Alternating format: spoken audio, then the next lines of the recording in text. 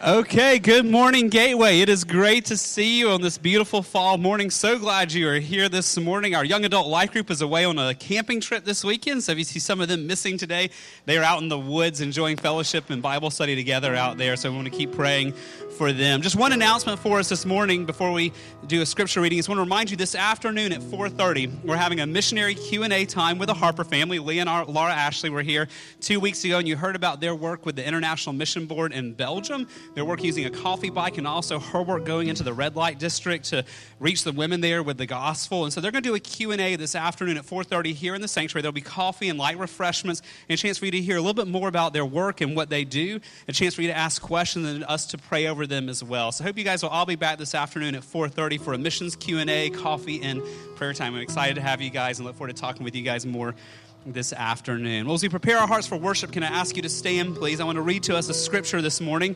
It's a familiar one because it's from 1 Peter, but 1 Peter chapter 1, starting in verse 17.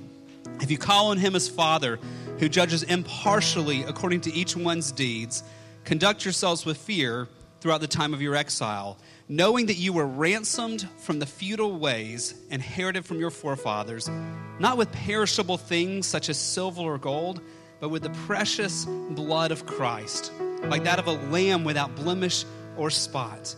He was foreknown before the foundation of the world, but was made manifest in the last times for the sake of you, who through him are believers in God, who raised him from the dead and gave him glory, so that your faith and your hope are in God. And that's what we want to sing about this morning, sing about our hope being in Christ and in Christ alone, the hope we have in the blood of Christ washing us from all of our sins, the hope that we have knowing that we belong to him, and the hope that we have knowing that just as Christ was raised from the dead, we have eternal life awaiting us as well. We'll begin singing this morning a familiar song, Christ Our Hope in Life and Death. But after that, we're going to introduce two new songs to you that continue this theme of our hope in Christ. And so as we learn these new songs this morning, we want you to be thinking about eternity today, thinking about the hope that we have in Christ and calling us to look towards that day when we get to see Jesus face to face. I want to pray for us, and then we'll sing to the Lord together. Father, we are thankful that we have the privilege of singing to you together this morning, of studying your word together this morning. Lord, thank you for the blessing of the church. This is your idea, and Lord, we're just grateful that you've drawn us to be part of it. So this morning I pray that you would focus our minds on you. Lord, our minds are so easily distracted, and so many of us carry different burdens and distractions this morning. So I pray you'd help us lay those aside and focus on you and your beauty, your glory, your greatness this morning, and respond to you and for all you've done as we celebrate your grace and your work in our lives. And we ask it all in Jesus' name. Amen. Let's sing to the Lord together.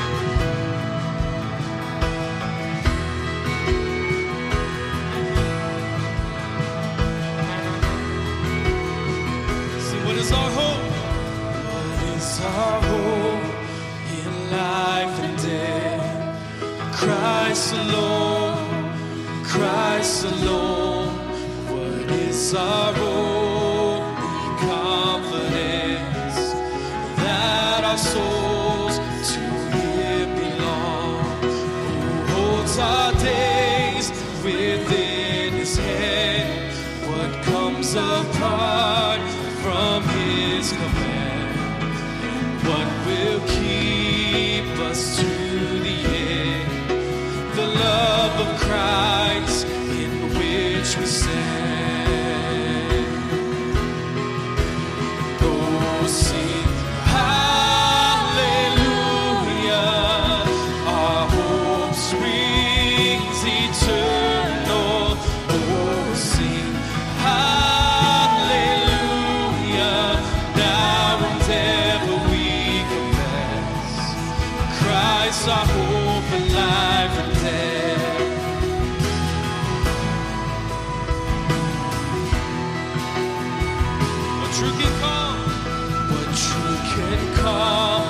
The troubled soul. God is good, God is good. Where is his grace and goodness known? In our great Redeemer's blood, who holds our faith when fears arise, stands above the stormy trial, who sends the waves that bring us nigh unto the shore, the rock of Christ. Oh, sing hallelujah, our hope springs eternal. Oh, sing hallelujah, now and ever we confess Christ our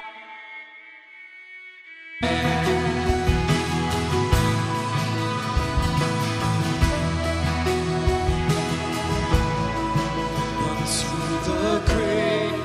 What will we sing? Christ he lives, Christ he lives, and what reward will heaven bring?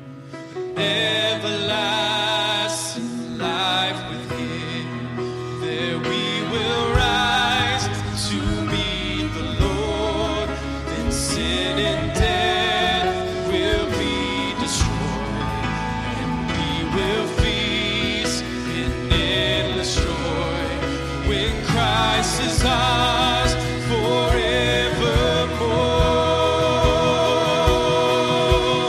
Oh, sing hallelujah,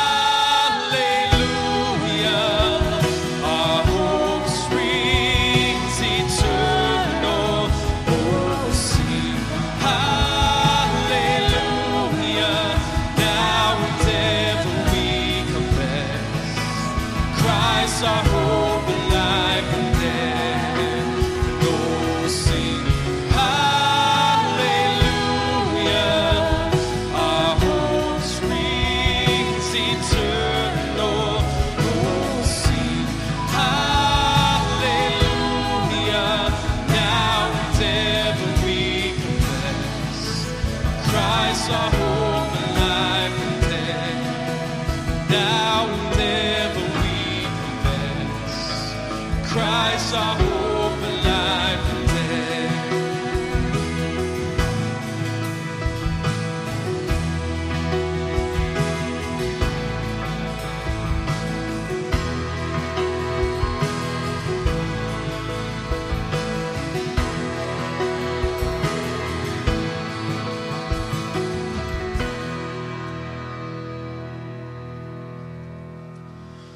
This next song we're going to sing is one of the new ones, and it's called Almost Home. And then after that, we'll sing On That Day. And as we sing this song, Almost Home, just remember where our hope lies is in Christ and our future there with him in eternity. And that though we go through suffering here for a short time on this earth, we're almost home. Though we go through trials and tribulations, we're almost home. And if you're in Christ, our future glory is there with Christ, worshiping him around his throne and seeing him face to face. I just want to read this passage from Revelation as we get ready to sing this. Revelation 22, starting in verse 1. Then the angel showed me the river of the water of life, bright as crystal, flowing from the throne of God and of the Lamb, through the middle of the street of the city, also on either side of the river, the tree of life, with its 12 kinds of fruit, yielding its fruit each month. The leaves of the tree were for the healing of the nations. No longer will there be anything accursed, but the throne of God and of the Lamb will be in it, and his servants will worship him. They will see his face, and his name will be on their foreheads, and night will be no more. They will need no light of lamp or sun, for the Lord God will be their light, and they will reign forever and ever. And skip down to verse 12. Behold, I am coming soon, bringing my recompense with me, to repay each one for what he has done. I am the Alpha and the Omega, the first and the last, the beginning and the end.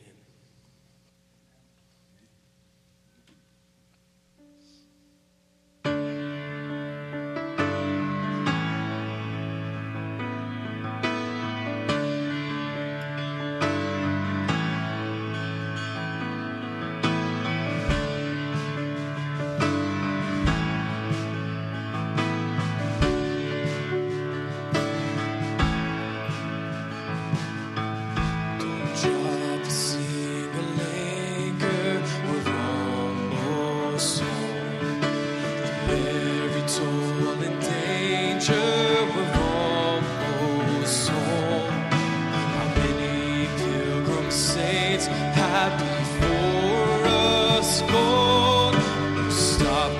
now we're almost home.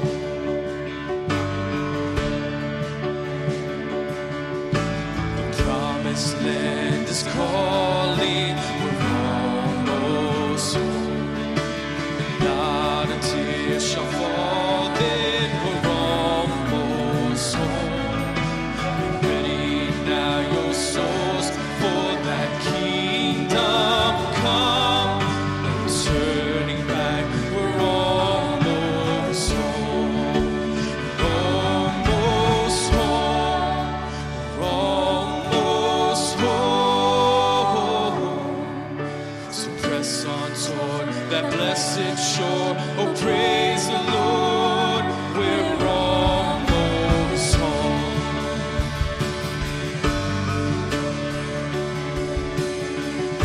This journey ours together, we're almost home. To that great forever, we're almost home. A song anew we'll sing round that happy throne. Vein of heart, we're almost home. Almost home, almost home. So press on toward that blessed shore. Oh, praise the Lord, we're almost home.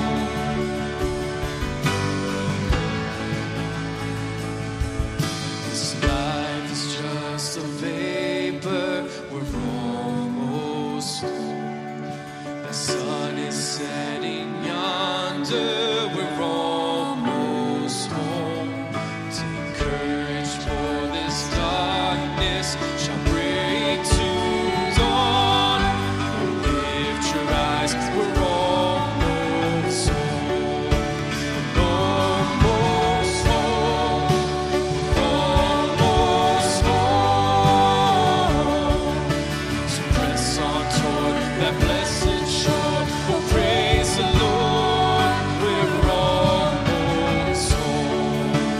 Almost home, almost home. So press on toward that blessed shore. Oh, praise the Lord, we're almost home.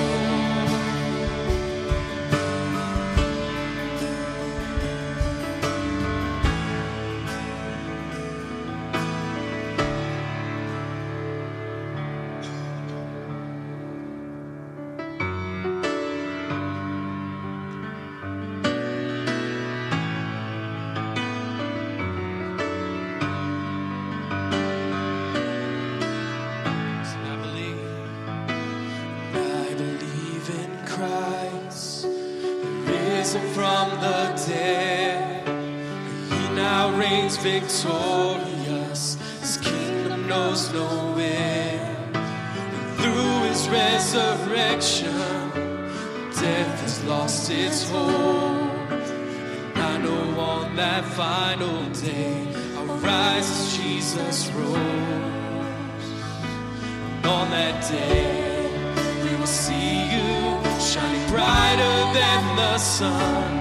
On that day, we will know you as we lift our voice as one. Till that day, we will praise you for your never-ending grace. We will keep on singing on that glorious day.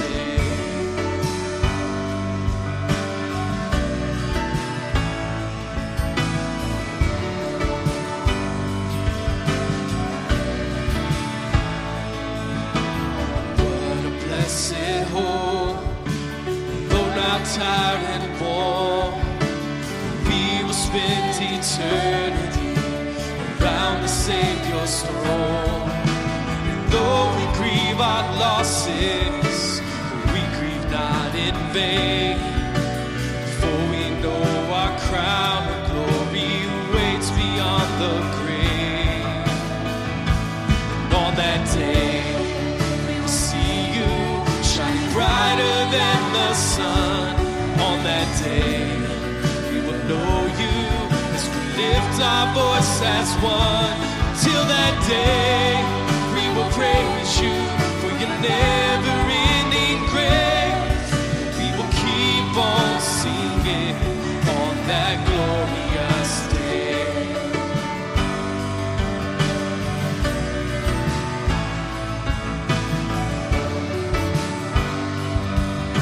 Sing hallelujah.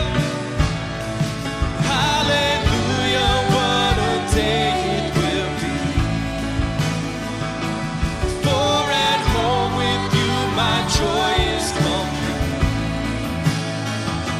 And as I run into your arms open wide, I will see my Father who is waiting for me. Hallelujah. Hallelujah, what a day it will be. For at home with you my joy is complete. And as I run into your arms open wide, I will see my Father who is waiting for me. My Father who is waiting for me. And on that day, we will see you shining brighter than the sun. On that day, we will know you as we lift our voice as one. Till that day, we will praise you for your never-ending grace. We will keep on singing on that glorious day. On that day, we will see you shining brighter than the sun. On that day, we will know you as we lift our voice as one. Till that day, we will praise you for your never-ending grace. We will keep on singing on that glorious day. We will keep on singing on that glorious day.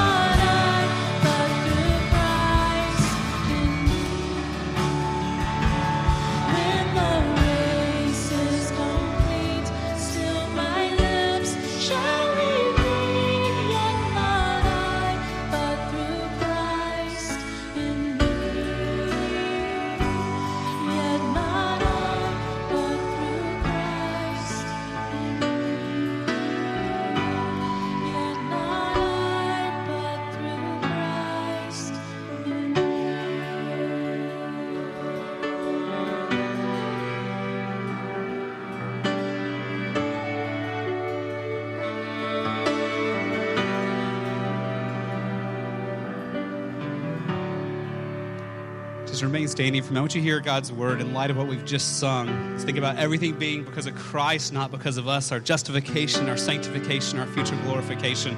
Hear what Jesus said in John 15. He said, I am the true vine. My Father is the vine dresser. Every branch in me that does not bear fruit, he takes away. Every branch that does bear fruit, he prunes. It may bear more fruit. Already you are clean because of the word that I have spoken to you. Abide in me, and I in you. As the branch cannot bear fruit by itself unless it abides in the vine, neither can you unless you abide in me. I am the vine, you are the branches. Whoever abides in me and I in him, he it is that bears much fruit. For apart from me, you can do nothing. By this my Father is glorified, that you bear much fruit and so prove to be my disciples. Father, what glorious truths we have already proclaimed in song this morning. And Lord, thank you for the reminders from your word. Lord, what we've just sung is true, and is our confession this morning. Lord, we have no hope apart from you. Lord, you say so clearly in John 15, apart from you, we can do nothing. And we've just sung that back to you as a song of worship. Yet not I, but through Christ and me. Our only hope of forgiveness is in you. Our only hope of growth and godliness is in you. Our only hope of making a difference and pointing people to you and loving people is in you. There's nothing we bring except for our sin and our brokenness. And Lord, you're the one who justifies. You're the one who transforms. You're the one who will bring us home to glory. So thank you, Lord, for the hope that we have, not in our own efforts, but in you and your goodness to us and your power and your wisdom and your transforming work as you make us into a people for your own glory. And what an incredible truth that by this my Father is glorified, that you bear much fruit and so prove to me by disciples. And Lord, that is our desire this morning, for you to produce in us that type of fruit we cannot make in ourselves. The fruit of a changed life, the fruit of a heart that loves the lost, the fruit of a life that desires to know you in your word and in prayer. Lord, we pray that you would grow that in us this week. That you would take the songs we've sung, the prayers we prayed, the scripture we're about to hear taught, you'd be using this to grow us more and more into fruit-bearing disciples for your glory and your glory alone. Father, we thank you for others who are taking the gospel to places around the world and right here in our own community. And we thank you for our friends down the street at Grace Presbyterian Church and Pastor Bill Thompson. We pray the very same thing for them this morning. We're praying for ourselves that, Lord, they would see you transforming them. They would see your power on display, and their hope would be in you, not in themselves. So I pray you would encourage them as their word is being taught right now also this morning. Lord, we thank you for Jeff and Jennifer Hand and the ministry of Fisher's Farm, and Lord, how they take the gospel to these brothers' lives and to help them see their need for Christ. It is not their own efforts that are transforming them, but it's you and you alone. Thank you for how the gospel is so clearly on display in their life and the lives of the guys from Fisher's Farm who are our dear friends. We just thank you for them and pray your blessings on them, both for the ministry and for the guys there and for those who work there. That where they find encouragement as they see the power of Christ transforming lives. We pray that would continue to be bringing great glory to yourself as these brothers become fruit-bearing disciples and grow in what you're doing through them. Lord, we pray the same for around the world. Lord, we know that your heart is for all the nations to worship you. This is not just for Montgomery to follow you, but for all the nations to worship you as well. So, Lord, we pray for the work being done in Kenya with Mescal's Children's Center of Hope. Thank you for our own Emily Griffin and the work she does to support that ministry. And Lord, we just pray that you would provide everything that ministry needs. As they take the gospel to the orphans there in Kenya, as they take the gospel to the kids in the schools, they take the gospel to the surrounding communities, Lord, that you would let that be a bright light where you would get much glory. And we see the fruit of evangelism, the fruit of discipleship happening there in Kenya. Thank you for that ministry and pray your blessings over it. Likewise, Lord, we thank you for Lee and Laura Ashley and their kids and their work in Belgium.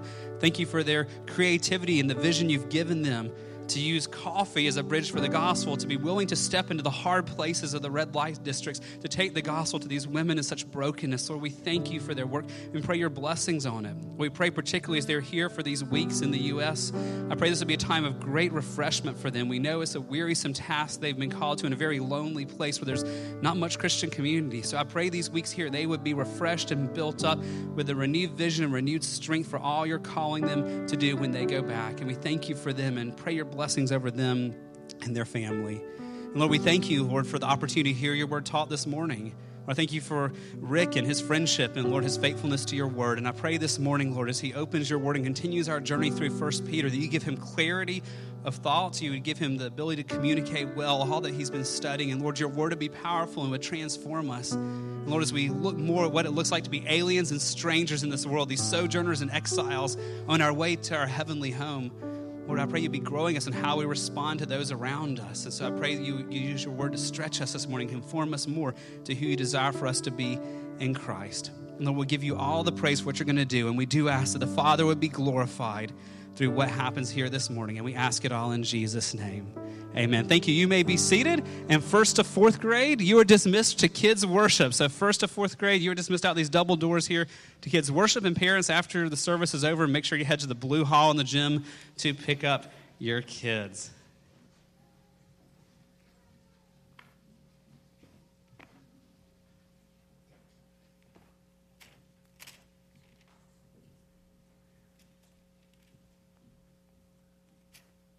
First, I want to say, Justin, thank you, and the worship team, the music team. My kids won't be surprised. You had me in tears and almost home. And I think that is because as I think of my own experience and my own loss, that I can't wait to see those I love in heaven, and I can't wait to see my Savior, Jesus Christ. As we sung these songs, we were reminded of Christ and who he is. And that's the goal this morning. So I know you just sat down, but we're going to read our passage this morning from 1 Peter 2, and we're going to read verses 9 through 17. So I'm going to ask you to stand again as we look at 1 Peter 2, and we're going to actually start in verse 9 because I want to give us the kind of context as we look at this passage this morning.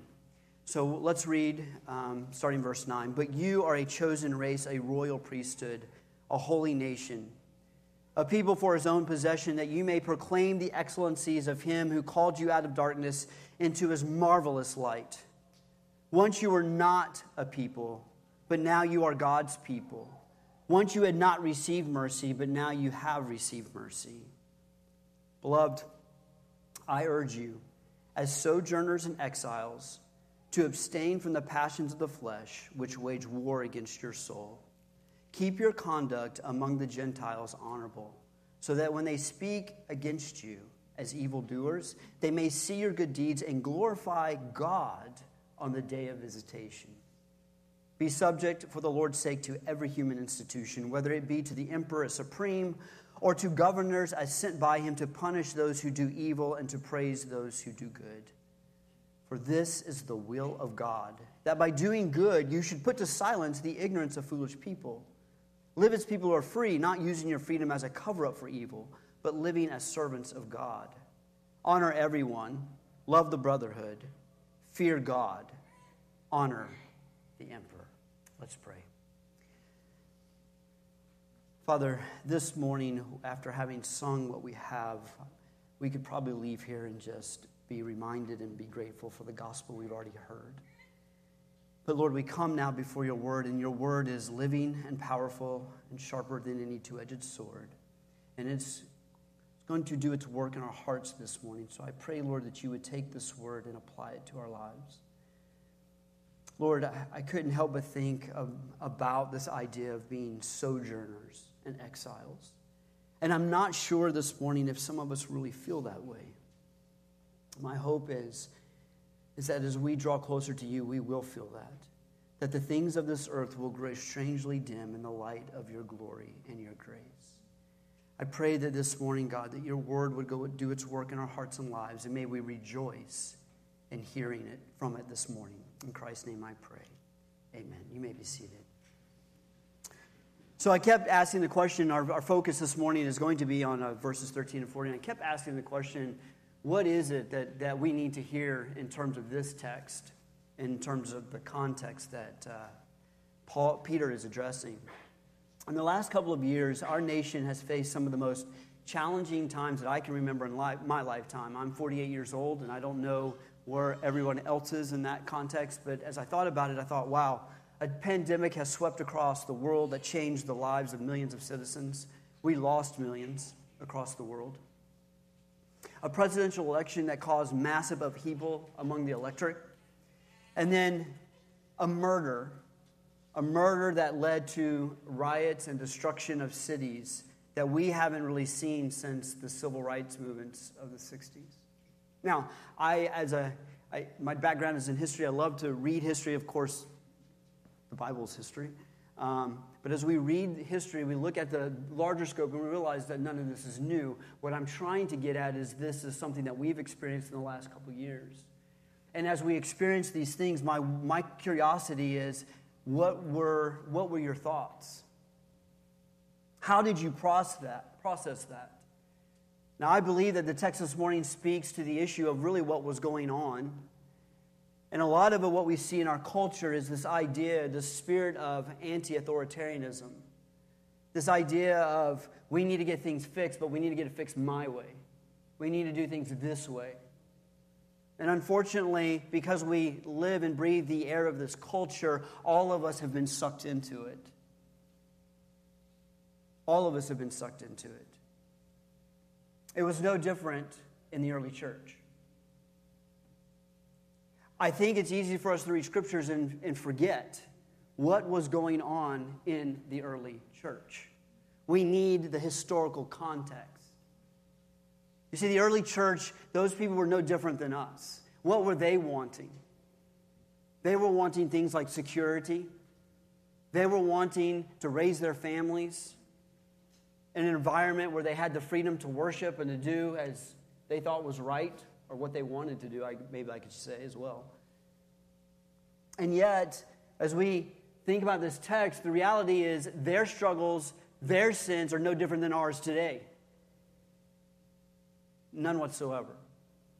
And as Peter writes his text, I think what he's going to do is he's doing the same thing to them as he's doing for us. And that is, God has called Christians to submit to governing authorities, which God has sovereignly established in order that the name of Christ might be magnified.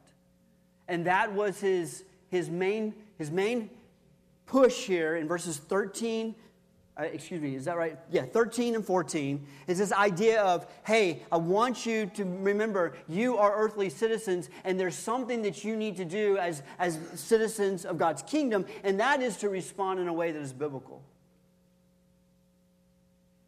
As followers of Christ, all of us in this room have heard this time and time again. Our lives should look different from that of the world. Yes? Yes? You know, worship is back and forth here. Yes? We are to look different. We are to look different. This morning, as we look to the text, I'm confident that it will probably raise more questions than I can answer this morning. Because we're in a different context in terms of a democracy. And you're probably going to go, yeah, but what about? Yeah, but what about? Yeah, but what about? I understand that. There are difficult questions concerning to what extent should we be involved in the world? What does that look like politically? My goal here this morning is to explain the text and how the early church would have understood this command to be subject to governing authorities, and then apply it as best I can to our current context. I also must do this, and I was thinking about this in terms of my own struggles. Brothers and sisters, the call to submit is hard.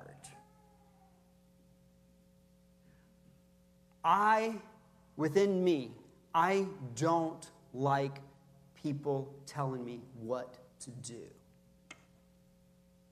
Maybe I'm unique. I don't.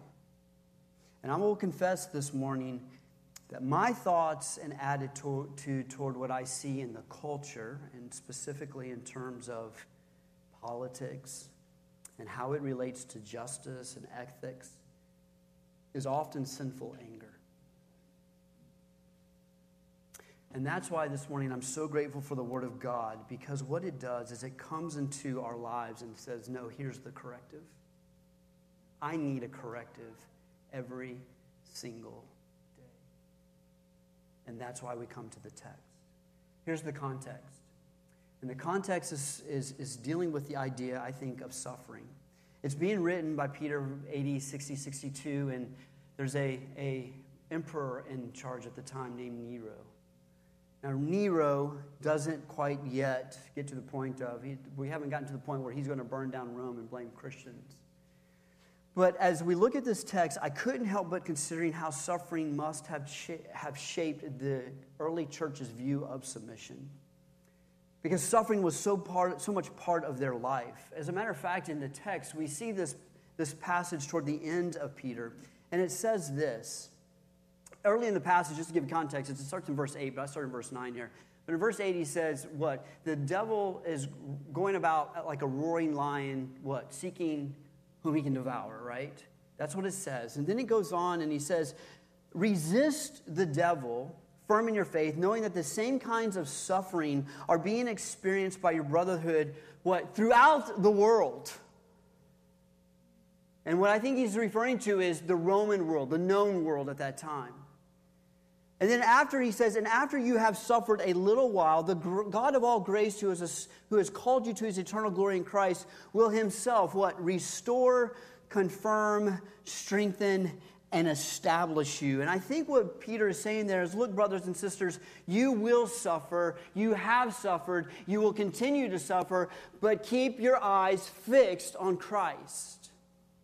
Keep your eyes fixed on Christ. Because he's writing to a people who know what it is like to go through various trials, which has grieved them. And in 4:12, Peter writes, beloved, do not be surprised at the fiery trials which when it comes upon you to test you. And these comments suggest that the believers he is addressing have experienced and will continue to experience suffering. The audience is important because at the very beginning of Peter, he writes and he says, to those who are elect exiles of the dispersion, what we would call the diaspora. And my understanding of that, there's a number of understandings, but my understanding of that is many of the Christian Jews have left Jerusalem being pushed out because of persecution, and they are settling in what is today modern-day Turkey. And they're settling, and just think about with just a minute, just think with me for a minute. How many of you like to up and move away from your family? How many of you, some of you say, I do, you don't know my family. Okay, I get it, I got it, okay. How many of you we get comfortable though in the communities that we're in, correct? We like to be where we are. Well, these people up and they left and they're in new communities that probably don't know Christ. Last week, Pastor Grady pointed out that in some ways the sojourner exile motive is a reality for all of us. Why? Because all of us are sojourners and pilgrims in this world. Why? Because we're moving, we belong to, first of all, the kingdom of heaven, and we're moving, as we sang this morning, in that direction. If we've been born again by the Spirit of God, brothers and sisters, we have new affections and new desires. The things of this world do grow strangely dim. We are no longer to love the things of this world. It tells us in 1 John, our first love should be Jesus Christ. But there is a physical reality for those who are receiving the letter. They know this, I think, internally. But because they have been dispersed, he is talking or speaking to Christians or writing to Christians who can't escape the hostility from the general Roman population. The early Christians stood out because they were unwilling to participate in the pagan religious customs that were celebrated by the Roman leaders. Christians said, no, we're not going to do that.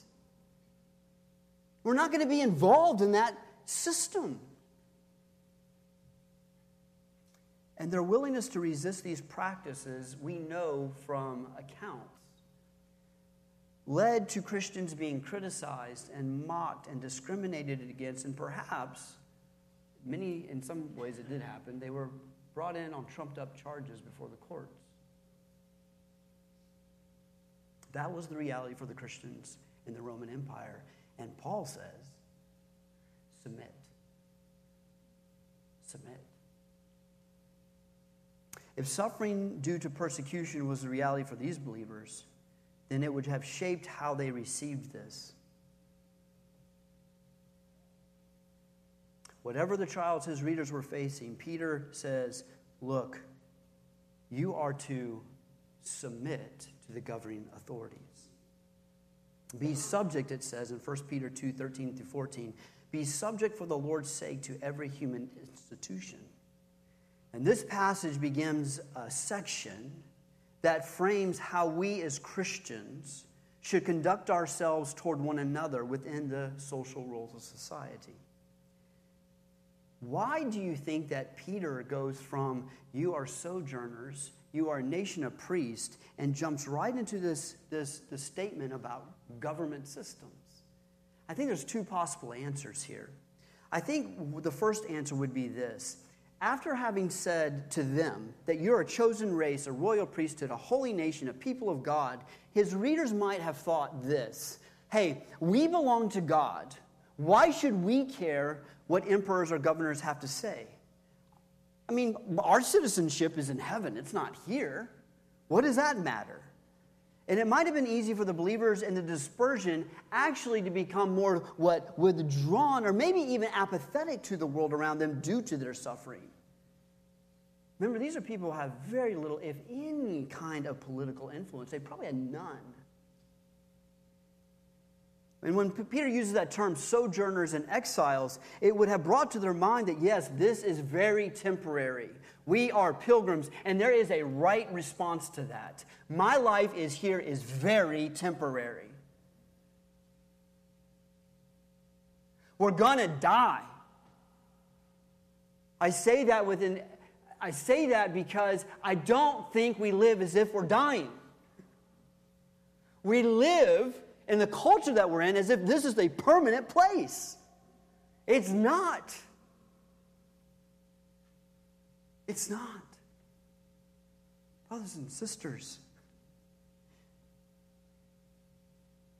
as they heard this word sojourners and exiles, their response might have said, look, we don't want to get involved in that. And yet Peter is actually saying, no, you don't understand. I know you're sojourners and exiles, but you need to be salt and light. You have to be in the system. You have to be engaged.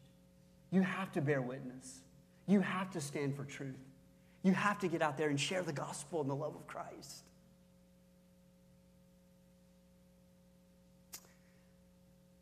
So what is the purpose of government? That's the question I would ask. What would they have understood the purpose of government to be? What do we understand the purpose of government? Peter writes in verse 14 that government is ordained by God to what? Punish those who do evil and to praise those who what? Do good. Right? God has put into place human institutions such as government for what I call, use the ethical term, like human flourishing. Human flourishing. Government is supposed to be God's servant for good, as it says in Romans 13:14. Furthermore, no matter what system of government is in place, Paul writes that it was ordained by God. That's huge. That's not a small matter. God puts in place government systems. But it does raise the question, right? What is evil and what is good? Nero didn't care about what was good. God designed government to protect the innocent and restrain the wicked in the Roman Empire, but Nero beheaded Paul and crucified Peter upside down. In other words, government often ignores what is evil and good. And yet we know that what God has designed for government is good. Here's what I would suggest to you. I want you to think about this for a minute. Although every government system is flawed,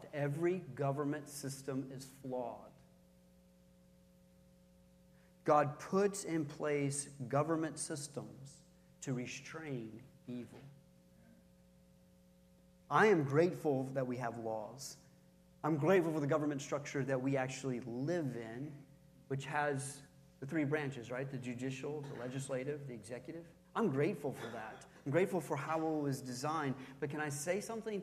That system is only as good as its people. And when the people fail and the people ignore God, the system will eventually not stand.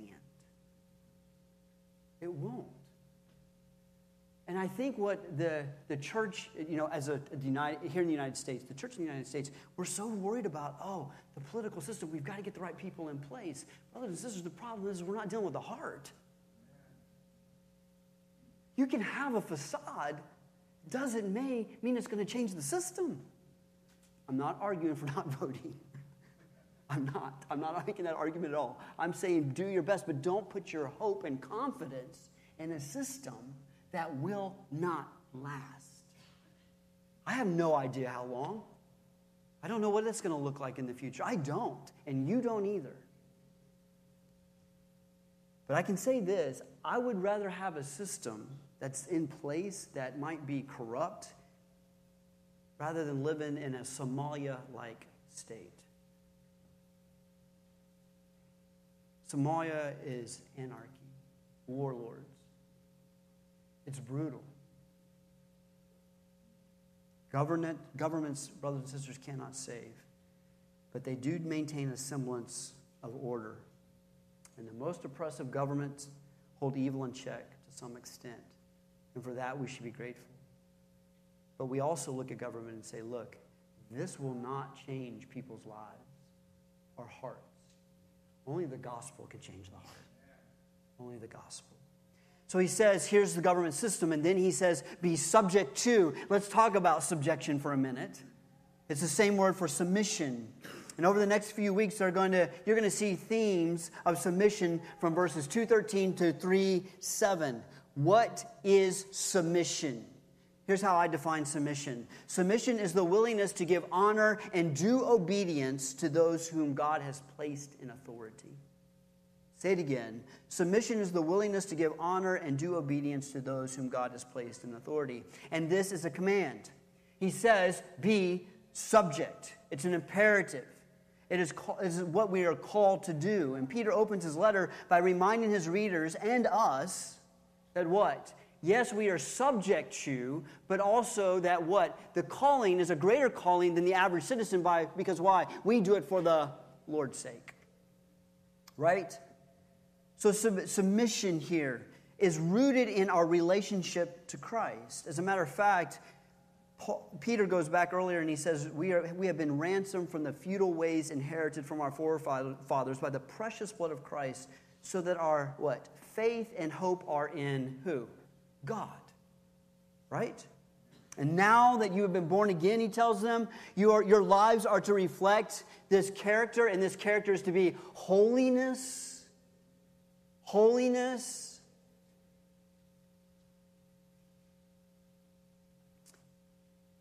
First Peter 1:16, you shall be holy, for I am holy.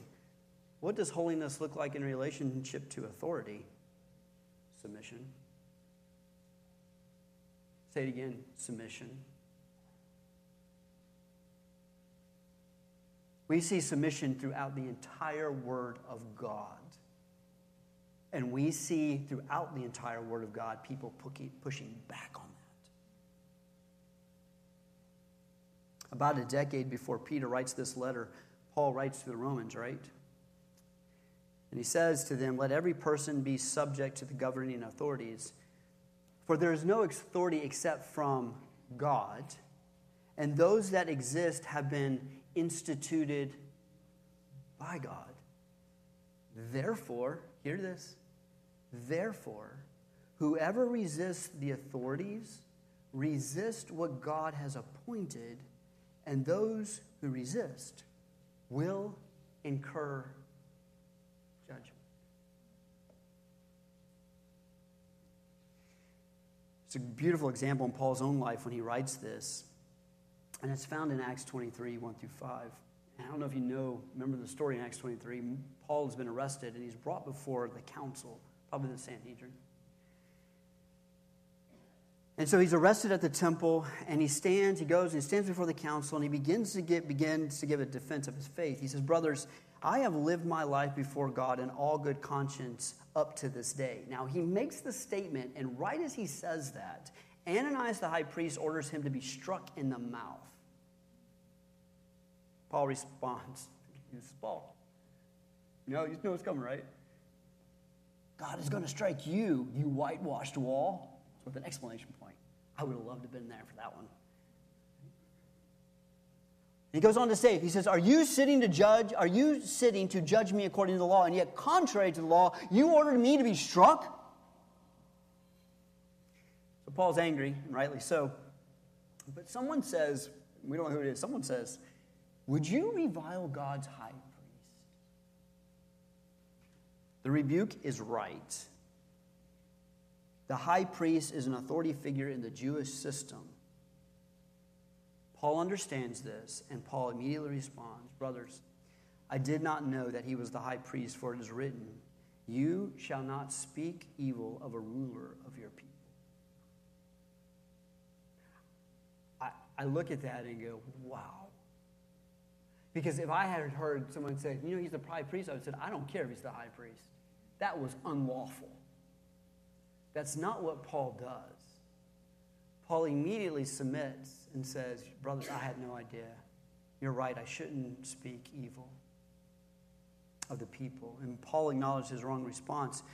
But I think the last statement is most helpful to us. And it's found, and Paul pulls this from Exodus 22:8, you shall not revile God.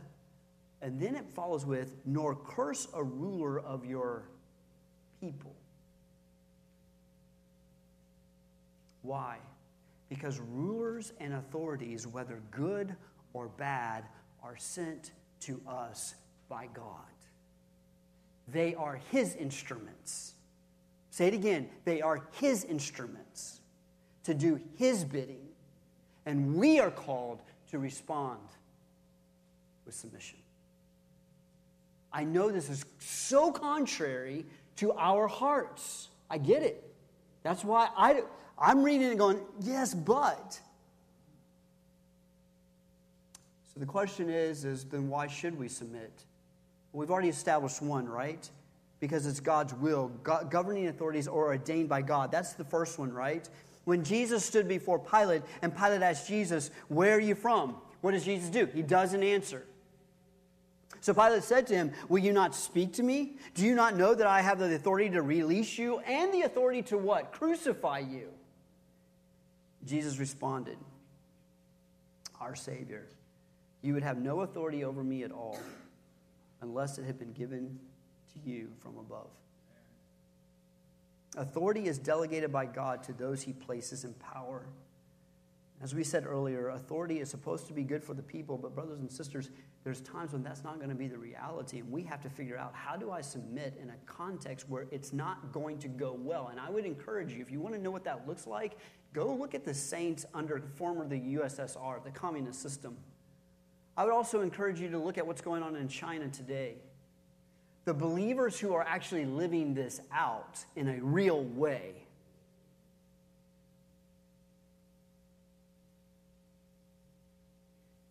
You can't help but go through 1st and 2nd Samuel and 1st and 2nd Kings. Most of those leaders were wicked. And yet God calls us to honor the position and the person in authority. Why? Number 2 reason is because of our allegiance to the Lord. Our ultimate authority is not earthly in nature. Listen, we're grateful for the authorities we have, but it's not primarily human. Our submission to what God has established is rooted in our desire to obey our Savior, Jesus Christ. We honor the Lord when we submit to others. Submission in Roman Empire was a sign of weakness. It's not much different today. Our society also looks at submission as a form of weakness.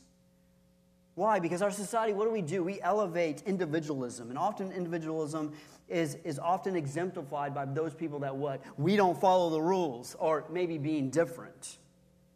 But as Christians, we are called to submit to Christ, which means we are called to obey Him. Believe in Him, trust in Him, obey Him. Some scholars have defined submit as deference or respect, but Peter doesn't do that because he uses the same word for subject or submit as obey, as we will see in 1 Peter 3, 5 through 6. God has commanded us to obey those in authority. As long as it's when, I know you're ahead of me probably, because some of you think, yeah, but what about if it defiles the law or defiles my conscience? My question to you is, I would not disagree in terms of if something that was contrary to God's word, but I don't think we typically live in that world. It's usually a preference issue.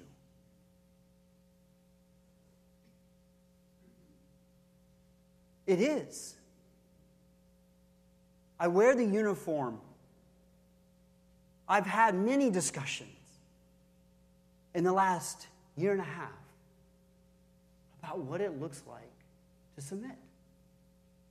It's a hard one. I get it.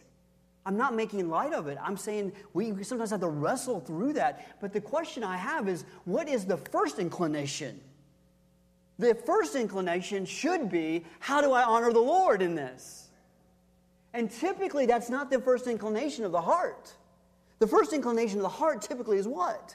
I don't like this. Stop. You might not.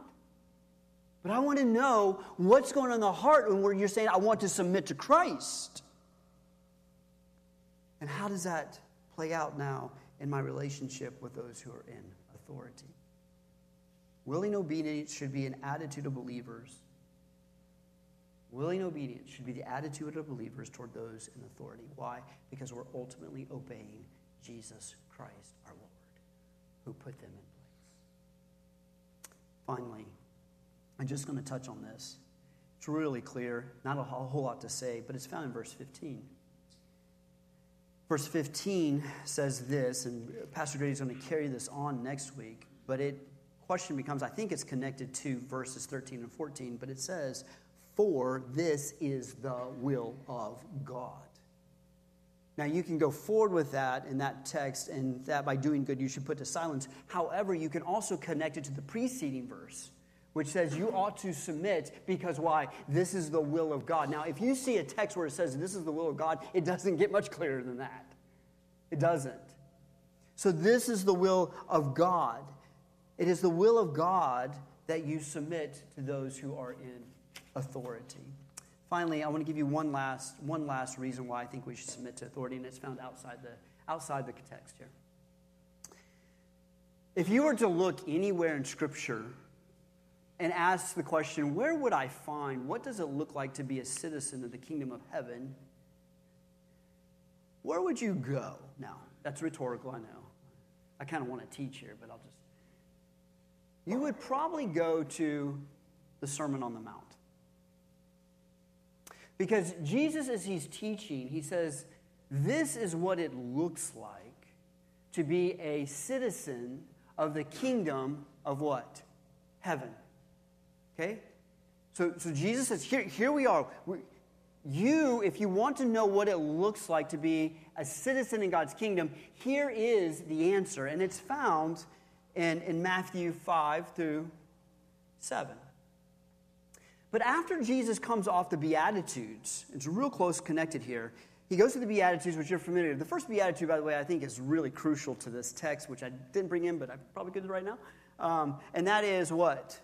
That blessed are the poor in, for theirs is of, thank you. Get there. Blessed are the poor in spirit. What is that? That's humility. It's brokenness before God. Theirs is the kingdom of heaven. But he follows that through and he talks about the heart attitude. The heart. It's all heart. This is all heart. And he gets to the end of that, and he says in Matthew 5, look over I don't know if I put it up there or not. I don't think I did. But look over at Matthew chapter 5 in your Bibles. And I want you to see this because he ends it this way toward the last part of the blessed. He goes right into the verses 13 through 16, and what does he say? He says this, "You are the salt of the earth. But if its salt has lost its taste, how shall its saltiness be restored? It is no longer good for anything except to be thrown out and trampled under people's feet." Verse 14, "You are the light of the world. A city set on a hill cannot be hidden, nor do people light a lamp and put it under a basket, but on a stand, and it gives light to all in the house. In the same way, and you're all familiar with this verse, right? Let your light shine before others so that when they see your good works, they may what? Give glory to your Father who is in heaven." As I was thinking about this text, I thought, wait a minute, that's it. That's it. If my life, in the context of suffering, in the context of a system that is sinful and often broken, and I'm still willing to submit to Christ, and it's evident through my relationship to those in power, and my love for them and my desire to submit, guess what's happening? My light is shining. I would even suggest to you, because we don't have to get too much into this, Jesus, the salt and light illustration, salt does what? It preserves and gives flavor. Right? I don't think you have to choose between those two. But God's placed us in this nation, we act as a preservative. Do you ever think about that? If you're in Christ, you love Christ, and you're worshiping Christ, you, as you engage with others, are acting as a preservative in the system and in the culture. And then you're giving some flavor. What? They're saying, wait, these people are different. These people are not like the rest of the people. They don't go out and riot. They don't seek to change systems based on human means. You know what they do? They're always praying. What's this praying thing all about? Why are they praying all the time? Because we know who's sovereign over all of it. God will change the system. God will do his work. We pray, we wait, we trust. And then light, what does light do? Similar to salt, right, in terms of flavor. Light illumines. What does it illumine? It illumines the truth of God's word and who he is. And when we love Christ, guess what's happening? The truth of Christ shines through us so that we illumine who he is and what he's calling us to. So I see that in terms of our allegiance to Christ and our love for him, that we will be salt and light in this context, which means we can't separate, we can't withdraw, we engage the world that God has placed us in. So what happens when government doesn't punish evil? What happens when it doesn't praise those who do good? My firm answer to that is this: we pray. Why? 1 Timothy 1, Paul says to Timothy, 2. 1 Timothy chapter 2, first of all, then I urge that supplications, prayers, intercessions, and thanksgiving be made for all people, for kings, and all who are in high positions, that we may lead a quiet life, godly and dignified in every way. That text says we don't riot, we don't protest, we don't rebel, we pray. That's what it says. That's what the text says. And you say, well, what does submission look like in a democracy? Well, I told you I'm grateful for the democracy that we're in. Brothers and sisters, the judicial system and the systems that we have in place, the laws that are passed, we look at that and we say, as long as it's within the context of God's word, I'll do that. But if it calls me to reject Christ or reject truth or to not preach the word as they were told to do in Acts, then I must submit to what the higher authority, which is God himself. So what's the application? 3 things. Number 1, we are called to honor those in authority, whether you agree with them or not. I say this as someone who loves the Word. I do. And I'll tell you, I was thinking about this because I was listening to John Piper recently when he preached a sermon back in 1994, I think it was. And he said something, I was like, yes, that's right. How does a pro-life Christian honor a pro-choice president? How does a Christian who loves God's purpose for marriage between a man and a woman honor those in authority who disdain this truth? First of all, I think there's one application here, and it's in the application is this. I'm not going to let biting cynicism capture my heart. I'm not going to let hostility and bitterness go in that direction. What I'm going to do is I'm going to look at Christ, and I'm going to say, God, you have a purpose and plan in all of this. I don't know what it is, but I trust you. I trust you. Doesn't mean I'm not engaged. Doesn't mean when people are around me having conversations, but what I want to do with those conversations is not bring them to political conversation. I want to bring them to what? The Word of God and truth. So honor those in authority, even when they disagree, and you work through that and ask God to give you a heart to love those who need Christ ultimately. Number two, is I think it's a very practical application. Be careful what you consume through media. If you spend more time on TV and doing media and all that, and more than this in this word, you're not. This is not going to help you. I'm concerned because our young people, and maybe some of you who are older, maybe that you continually consume the culture of anti-authoritarian rebellion and spend hours immersed in political satire, which is only feeding your flesh. I don't have a problem saying that. Why? Because I'm concerned about your soul. I am. I want a church. We need a church, a people of God who are consumed with the Word of God, not the culture.